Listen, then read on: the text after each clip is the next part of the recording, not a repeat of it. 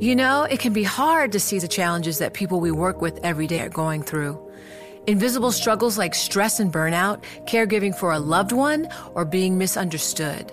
But insight, awareness, and empathy will help us better see the issues they're dealing with. And that can make us and our companies healthier too. I'm Holly Robinson Peete. Join us on The Visibility Gap, a new podcast presented by Cigna Healthcare. Download it wherever you get your podcasts. From Silicon Valley to Wall Street, the promise and perils of artificial intelligence are playing out on the world stage. But what will the next phase of AI adoption look like? Which companies, from big tech to startups, will dominate? And where do the risks and unintended consequences lie? I'm Emily Chang. Join me at Bloomberg Tech in San Francisco, May 9th, to answer many of the industry's burning questions, alongside Snap's Evan Spiegel, Xbox President Sarah Bond, OpenAI's Brad Lightcap, top researcher Dr. Fei Li of Stanford, and many more. More details and just a few tickets left at Bloomberg.com/TechSF. Welcome to the Bloomberg Markets Podcast. I'm Paul Sweeney, along with my co-host, Vonnie Quinn. Every business day, we bring you interviews from CEOs, market pros, and Bloomberg experts, along with essential market-moving news. Find the Bloomberg Markets Podcast on Apple Podcasts or wherever you listen to podcasts and on Bloomberg.com. It is time to bring in our next guest. Now we have Marvin Lowe, very lucky to have him because he deals in all sorts of derivatives and trades that I'm sure are particularly exciting at a time like this. Marvin Lowe of State Street in Boston. So Marvin, have you been having fun the last couple of days in the market? It certainly has been a wild ride, hasn't it? I'm tired like everyone else, so we'd like to move on to the next thing, but clearly we're still in the throes of the election and waiting outcomes. How do you read it, though? How do you read this market where we've had a VIX all the way up, as Paul said, close to 40, but way back down now, even though there's more uncertainty over who's actually going to be president of this country? Yeah, I mean, certainly, I had always thought that the Senate was and of course the who occupies the White House is clearly important for tone, but the Senate was potentially one of the most important outcomes, particularly for businesses and how to approach the next 4 years. And from that perspective, we do have clarity. So I think that there is a lot of pricing around kind of the gridlock that a divided Congress provides. So, Marvin, again, it looks like if current trends hold, we will have a split government in terms of a Democratic White House and a Republican Senate. What do you think from a fiscal stimulus package can get done, should get done? What's kind of in your forecast? Yeah, should get done, absolutely. Can get done. I think it's the size that ultimately it has been the unknown over the last couple of weeks. Ultimately, once again, I'm earmarking somewhere around $1 trillion. Certainly, much less than the conversation around the blue wave, which was closer to $3 trillion. But even more important, that blue wave discussion also included, infrastructure spending and potential transfer of wealth type strategies, if you will, and that is off the table with kind of this divided Congress that we're looking at now. But should happen, and now we're kind of parsing when it will happen. All right, so you think $1 trillion, which is pretty stunning given that we were at $1.8 trillion on the Republican side before this all happened.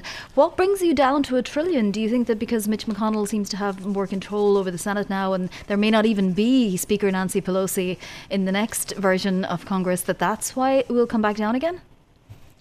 Yeah, I mean, the Senate Republicans certainly were at a much lower level than even that trillion. It does depend, I think, who occupies the White House. There's all conjecture at this point. But I could see if President Trump somehow is reelected, that the package might be larger because he would be able to pressure the Senate Republicans in a way that President Biden couldn't. So, there's still ultimately a lot in flux, but I think the key is that it is needed and likely will happen, particularly as we're on the eve of the next employment report, and we're parsing economic data, which, while not terrible, certainly isn't improving that much. Marvin, are you surprised at perhaps how well risk assets, equities, credit is holding up in the face of what are just the worst pandemic numbers we've seen since the beginning of this?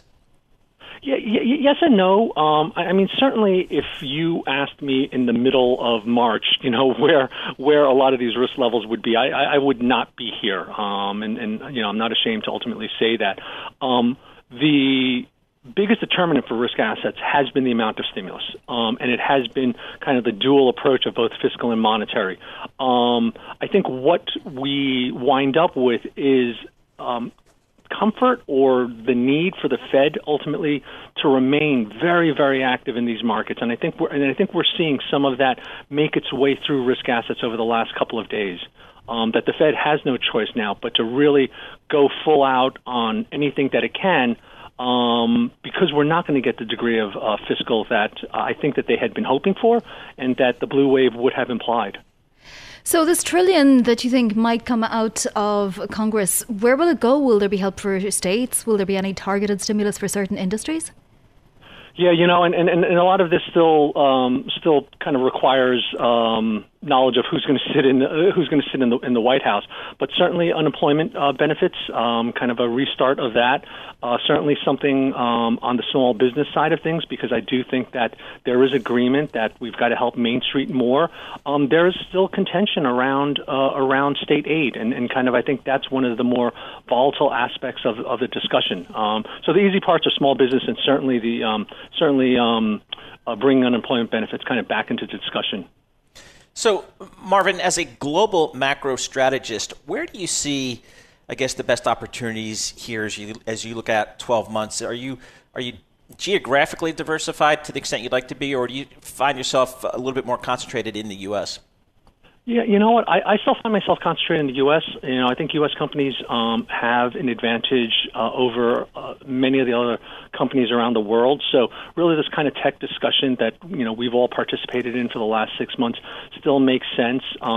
Yields themselves, I think that without stimulus and kind of with the potential of inflation increasing as part of kind of the reflation trade, going away keeps yields kind of at these levels. The Fed ultimately needing to be aggressive will help those yields remain at these levels. So, taking that thread and kind of figuring out which asset classes are most attractive to you in that environment is kind of what we do. So certainly the tech discussion still makes sense. The reach for yield still makes sense.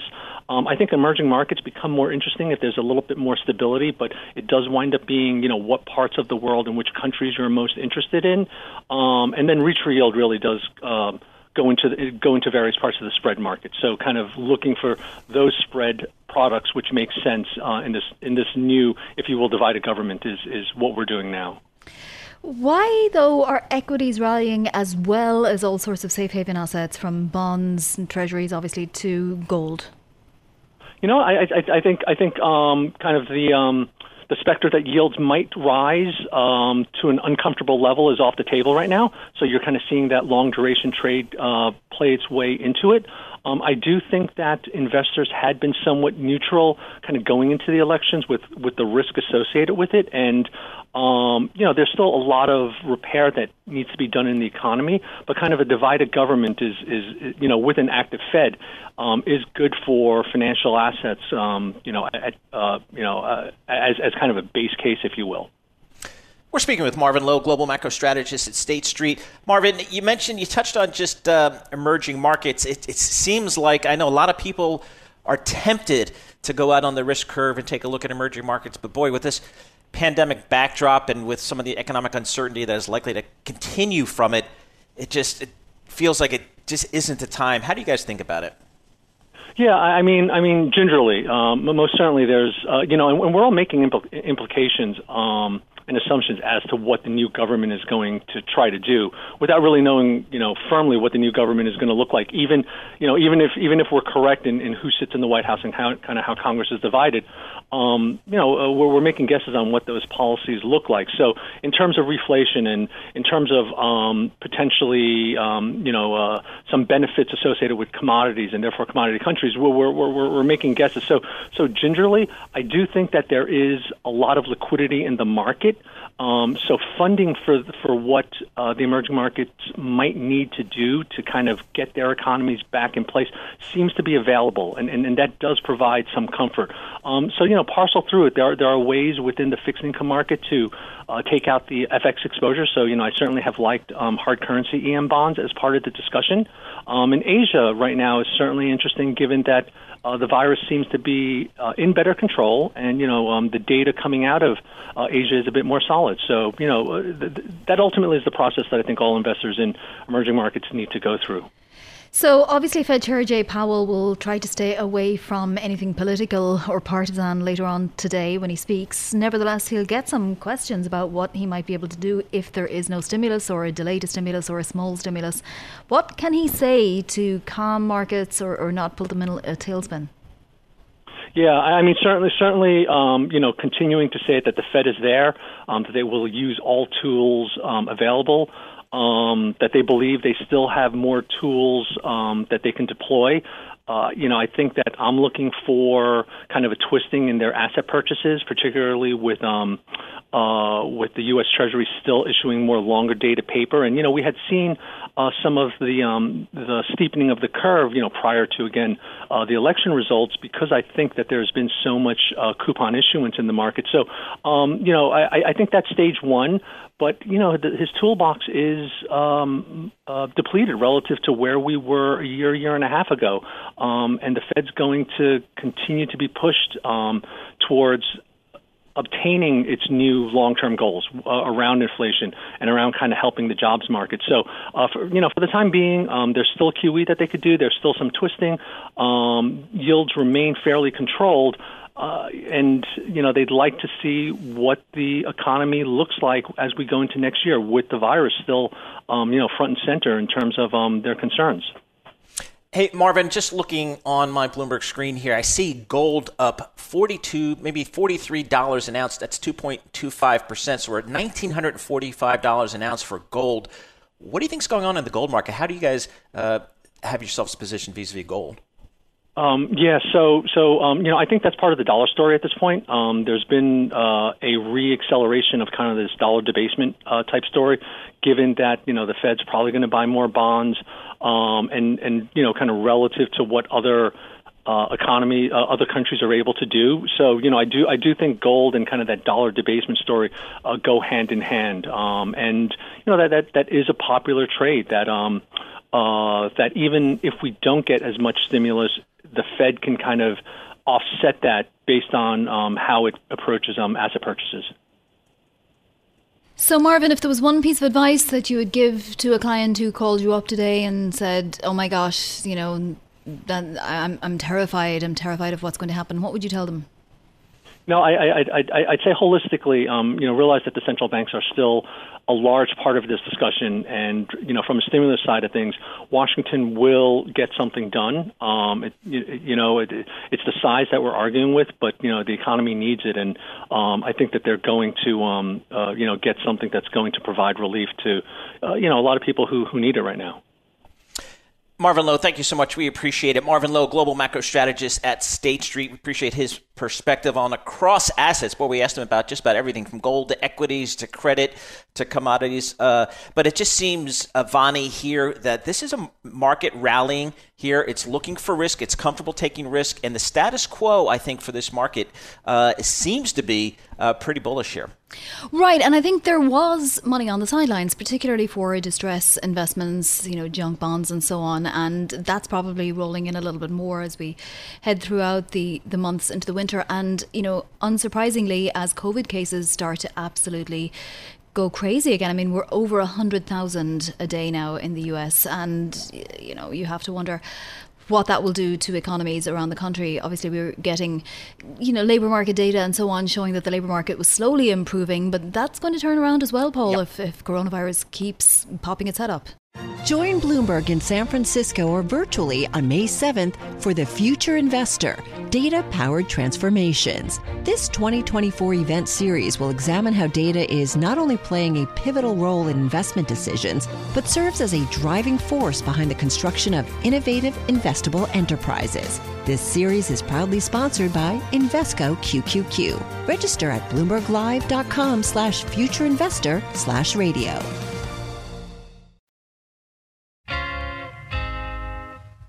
Well, we're still counting votes, as we all know, but it appears that we may be headed towards a government structure where the Democrats control the House and potentially the White House, while the Republicans retain control of the Senate, and business leaders are trying to figure out what it means for their business. And one of the big areas is taxation. Kate Barton, Global Vice Chair of Tax at accounting firm EY, joins us to give us some color here. So, Kate, given what we know now about how the government may be structured in terms of Republicans and Democrats, what are you telling your clients today about how they should be thinking about their tax situation? Well, thank you. I think I'm definitely telling our clients to practice patience. And that's the key. And we're all wondering what happened to the polls here. But, patience is the key. But, I think that if it does, in fact, go red, blue, red, blue, if you will, it's a different perspective. Companies before that or before, the last 2 days were modeling out a blue wave to be ready for that. I think that if it is, in fact, blue, red, blue, it'll be less change, but still could be significant. Right. So we're looking at every scenario. Yeah, and in fact, it's even blue, red, less blue, right? Blue, red, a little more red than it was in Congress. So talk to us about Biden's tax plan, because he very much has one. Would he be able to get anything through? Well, I think that Biden has had a record of really going bipartisan and trying to work both sides of the aisle. So, his efforts on collaboration, I wouldn't underestimate. He does have a headline rate going up from 21 to 28%. He's also contemplating a corporate minimum tax, which has a lot of our clients concerned. But, what happens in terms of campaign rhetoric and what actually happens, I'm sure there'll be a lot of distance between those. So, the other aspect is, the indirect taxes that could come. President or nominee Biden has basically said that he would want carbon taxes or, really take a closer look at that area. So it could be that indirect taxes take on more of a front page news story. And I think what we've heard from candidate Biden and generally from the Democratic Party is perhaps a reallocation of the tax burden so that perhaps wealthy people pay more, corporations pay more.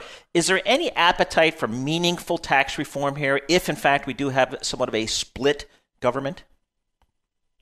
You really have to wonder whether it will be their first priority. Most leading economists say that governments have to be super careful about sort of doing that tap dance between stimulus versus revenue raising. Clearly, we have a lot of deficits. They're going to have to be paid at some point. But the timing of that could have a huge impact on the U.S. economy and the recovery from the virus. So I think that is something that, has to be carefully thought through. For sure, I think we're going to see governments around the world, including the U.S., try to tax big business and ultra-high net worth individuals. Candidate Biden basically had a proposition that he wanted to tax individuals that make over $400,000 a year. And so, we'll have to see if that actually goes forward in a blue, red, blue. And what would be the timing? Is that going to be the first order of business? There was also the idea that he would do something about tax headquarters that are overseas. What are you telling clients to do in terms of where they might be headquartered? Listen, every country around the world is looking at where supply chains are and our goods, especially health and consumer products like aspirin and that type of drugs. Are they made close enough to the consumer? So, both candidates, if you will, President Trump and candidate Biden, both of them have a Made in America aspect to their tax plans and more focus on things should be made closer to the consumer. So what form that takes, we're all watching. I mean, at the end of the day, our clients need to make goods and services in places that make sense for but I'm not talking about supply chain or where things are made. I mean, if you take Apple, for example, things can be made in China, but it's paying its tax, in a very complicated way and goes through Ireland and various places. That's what I mean. Well, companies that have a digital footprint, I mean, are around the world, the OECD, everybody is looking at that and trying to come up with a multilateral approach to tax. If every country does their own thing, I mean, companies are looking at double, triple taxation, which could be really a killer in this type of an environment. And so, that is a big issue and one where, the U.S. Treasury and its relationship with the OECD is an important one. Kate, one of the tax issues that's near and dear to the hearts of our listeners in the tri-state area of New York is the state and local tax. What, if anything, has candidate Biden said about that? Well, candidate Biden had a proposal that he would allow state and local taxes to be deducted, although they would be phased out, if you will, as you earned more money, closer to that $400,000 I referenced. But, he would put back in the state and local deduction. So that was important. So we're watching that as well. That's critical. All right. Well, thank you for that. That's some fascinating thoughts. Something to chew over. Kate Barton, Global Vice Chair of Tax at EY, discussing what the tax landscape might look like, although there's still a lot of uncertainty out there. So, a little bit of a delayed reaction, I think you could say, from cannabis stocks, as you might expect. We're seeing them rally today. Of course, they took a bit of a hit, so to speak, yesterday, even though some ballot measures legalising the use of recreational marijuana did pass yesterday. Let's bring in Ken Shea, Senior Analyst for Global Food, Beverages and Tobacco at Bloomberg Intelligence, to tell us what gives. So, Ken, why the delayed reaction? Yeah, hi, Vonnie. Well, I think a lot of investors may be awaiting the outcome for the presidential election and the state of the Senate. Two big important components to trying to, estimate future sales potential. So, Ken, what happened yesterday, or on election day? We had 5 additional states, including here in New Jersey, legalize recreational marijuana. Is that the bottom line? Yeah, hi, Paul. That's exactly right. The big takeaway from yesterday was the overwhelming nature of the voter approval of all 5 state U.S. marijuana ballot initiatives is a big plus for the industry on a number of fronts. First, it further validates this industry as a legitimate place in society. We're talking about a $19 billion industry now. It's no longer some nascent, upcoming group.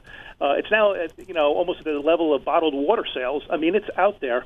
Wow. Yet, yesterday's 4 states that approved, New Jersey, Arizona, Montana, and South Dakota, for recreational authorization for marijuana markets, now allows them to push ahead with, increasing number of dispensaries, locations, the licensing activity can pick up, and may contribute to over $1 billion in sales by the year 2023 to an industry, like I said, is around $25 billion or so. Yeah, and for context, let's give some of the companies. We're talking about Aurora Cannabis, we're talking about Tilray, we're talking about Afria, some of them up double digits today. The thing is, though, doesn't the cannabis industry want federal change, so that we're not talking about state-by-state change here? We're talking about, an entire country, at which point then you could really scale up operations, invite private equity in, and so on. Yeah, that's right. Some of the big movers today are the Canadian companies, some that you mentioned there, and they're really going to be driven mostly by access to the U.S. Right now, they really don't have access because their, stock listings don't, from the stock exchanges, they don't allow them to compete directly in this federally illegal business. So they really need to have federal approval and access to the U.S. But that's not the case for the U.S. operators like Curaleaf and TrueLeaf and some of these so-called multi-state operators in the U.S. The state legalization alone is a big win. It can further benefit them if it's state legal, because it would mean, federal legal, because it could mean if they have banking services, they would have more favorable tax treatment. They could perhaps, sell across state lines, which they can't do today. Right. So that's really the bottom line with that. So where are we, Ken, with a federal type of law here? If we were to have a Democratic presidency, do we know the position of Mr. Biden? We do, Paul. He's got a record to saying that he would like to first decriminalize it, remove marijuana from the Schedule 1 from the Controlled Substances Act. That in itself would allow, as I mentioned, some tax benefits and some other benefits. In terms of federal legalization, I think that's going to take some time. It would, in my opinion, it would certainly require a Democratic-controlled Senate, in addition to the president, to act on something like that. But even without that, there are considerable benefits to having a Biden presidency. Again, just by rescheduling that Schedule 1. Ken, I have a curiosity about how we get the marijuana to these states if you still can't transport it across state lines. So, for example, in New Jersey, will it have to be grown in New Jersey? And also, what about the banking laws? Is it still an all-cash business? Well, in terms of growing it, New Jersey is one of the many states. Most of the states require vertical integration, and that's really to source tracing, to ensure quality control, things like that. They require the sellers to also grow it on their own, and that won't change, we don't believe, in the near term. So that's the case with that. In terms of, I'm sorry, what was your second question? Banking. Oh, banking. Well, there's the Safe Banking Act was approved by the House. It's been kind of on hold given the elections right now. But again, as I mentioned, if there's a Democratic control of the presidency and/or Senate, we think that there's a good chance that will allow some banking activity. Right, because right now, Paul, it's literally, people need to have safe deposit boxes in their. Yeah, it's going to be interesting to see how this plays out in the great state of New Jersey, where Ken and I both live. Ken Shea, senior analyst, covers global food, beverage, and tobacco for Bloomberg Intelligence, giving us the latest here, Vani, on 5 more states legalizing recreational marijuana, which is good news for the cannabis companies. But again, as Ken Shea was saying, federal legislation is the holy grail. I'm Alex Rodriguez. And I'm Jason Kelly. From Bloomberg, this is The Deal. Each week, you'll hear us in conversation with business icons. This show will explore deal-making across sports, media, and entertainment. That is a harsh lesson in business. Sports is not as simple as bringing a bunch of big names together. I didn't want to do another stomp you out speech. It opened up so many more doors. The show is called The Deal. Listen to The Deal wherever you get your podcast. And watch on Bloomberg Originals, Bloomberg Television, or BTV+. We're now joined by Josh Green, Bloomberg Business Week columnist. He has a fascinating story in the Bloomberg Business Week, basically saying Trumpism is here to stay no matter who's in the White House. Josh, thanks so much for joining us here. It is just extraordinary here. When you look at the absolute numbers here, record turnout for this election, President Trump getting north of 68 million votes. There's a lot of support, obviously, out there. Even if he's not in the White House the next term, Josh, you're suggesting that Trumpism is here to stay. Yeah, I think so. I mean, if you look at the election results we've seen so far, Trump has added millions and millions of voters, even as he's on track to lose the popular vote by something like 7 million votes. And, one of the defining features of the Republican Party in the Trump era is that it's basically become a cult of Trump. I mean, everything. What binds Republican voters is their strong approval of Trump. That was always going to make it difficult for the party to move on if Trump lost, because it wasn't clear what else would unite them. There isn't that kind of same excitement for a Tom Cotton or a Nikki Haley yet. There may be in 4 years, but there isn't right now.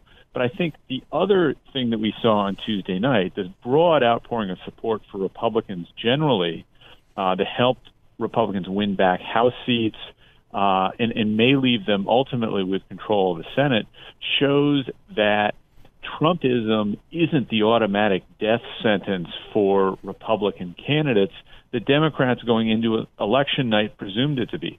There wasn't a blue wave, and in some ways there was even a red wave. The way I describe it in the new cover story in Business Week I wrote is that it's what we see are roiling cross currents of partisanship. I think that's right. Mm-hmm. And given the fact that Trump doesn't seem likely to leave the political stage regardless, I don't think that Trumpism is going away, whatever the outcome of the election ultimately winds up being. Josh, is this essentially Steve Bannon's vision of the future that is coming out now and coming to pass? And obviously, you wrote the book on Bannon, Devil's Bargain, Steve Bannon, Donald Trump, and the Nationalist Uprising. Is that what Trumpism is? It's a good question, and I'm going to give a tricky answer. It is and it isn't. On the one hand, Bannon always believed that it would take, a powerful, charismatic politician to impose his brand of populist nationalism. Trump is certainly that. But I think there are two problems. One, Trump, once he was in office, never really followed through on that. His tax reform was heavily slanted toward the wealthy and corporations. And number two, while nothing has been decided yet, the signs seem to point to Biden as likely to be the next U.S. president. And so Trump, losing after one term certainly would not be the Bannon vision. But I think maybe a better way to say it is I don't see anything on the horizon that is likely to replace or displace Bannon's vision for Republicans, whether or not Trump winds up winning a second term. So, Josh, what happened to the Republican Party? Where does the conservative movement within the Republican Party, the George Wills of the world, where do they go? Canada, maybe? I don't know, because they certainly don't appear to have a home in U.S. politics. The Lincoln Project. The Lincoln Project, right? Maybe they can incorporate as a country or establish residency somewhere. But they're really adrift. On the one hand, they can support Biden, but on the other hand, their argument that conservatives should repudiate the Republican Party up and down the ticket. It really wasn't heated on election night when Republicans gained so much strength, not just in Congress, but in state houses, too. It just really wasn't this broad-scale repudiation of the party that Lincoln Project types were hoping for. So, I think they're partisans without a party. Right. So now, you say Trumpism is here to stay. Has that got something to do with the blue-collar voter, for example? Or what do you mean? If it is Biden in the White House, where does Trump then go, or his antecedents? Well, we'll have to see. I mean, we don't have full election results yet, but it seems all but certain that there really was an outpouring of additional working-class, white blue-collar support that came out for Trump. I mean, you can see that just in his raw vote totals. I think that will be a big part of it. But part of it also was that there were a segment of, upscale, suburban, white-collar, college-educated voters who found Trump repulsive but were still at heart Republicans and were willing to split their ticket, vote Joe Biden, and vote for their local member of Congress or senator as a Republican. And so, I think there's a lot we don't know about the vote composition, but certainly if you look below the presidential race, the evening was a big disappointment for Democrats and showed that Republicans still have strength. I think some of the strength also worth mentioning is that Trump did extremely well with Hispanic and Latino voters, which was something that strategists and people on the ground have been warning about for months, if not for years. We saw that come to full fruition on election night in places like Florida and in the Rio Grande Valley in Texas, where support for Republicans was much, much stronger than Democrats thought it would be. Hey, Josh, on the flip side, what did the Democrats do here? They, again, as you were just saying, this was not a great showing for the Democrats. What do they need to do to broaden their appeal? Well, the first thing they need to do is send off all these court challenges and make sure that Biden actually does become the next president. But I think that's a great question. I don't think that there's an obvious answer. I mean, on the one hand, if you look at the voters they lost in congressional races, they tended to be, professional, somewhat conservative, college-educated, The ones they held on to were the ones around blue metro areas that Democrats won in 2018. So think people in the suburbs of Denver, Minneapolis, Northern Virginia, Northern New Jersey, those kind of places, in Atlanta, I should say, those kind of places held. The places that didn't were some of the further reaches that they won in 2018. South Carolina's first district.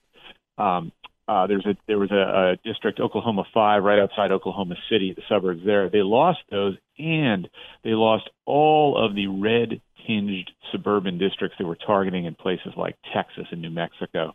So I think the answer is that they've got to find a message that is not a radical left message that appeals to those kinds of voters, while also activating the excitement of base Democratic voters. They still need to show up. The one thing, if you squint really hard, there is a case though for things like the $15 minimum wage. That won in Florida by a large margin, even as Democrats lost. Mm-hmm. Maybe there's a possibility for a kind of a fusion left-centrist policy that Democrats could run on. Josh Green, you have to promise to come back again in coming weeks, and everybody go read his Bloomberg Business cover story right now. That's Josh Green of Bloomberg Business Week. Thanks for listening to the Bloomberg Markets Podcast. You can subscribe and listen to interviews at Apple Podcasts or whatever podcast platform you prefer. I'm Vonnie Quinn. I'm on Twitter at Vonnie Quinn. And I'm Paul Sweeney. I'm on Twitter at PT Sweeney. Before the podcast, you can always catch us worldwide at Bloomberg Radio.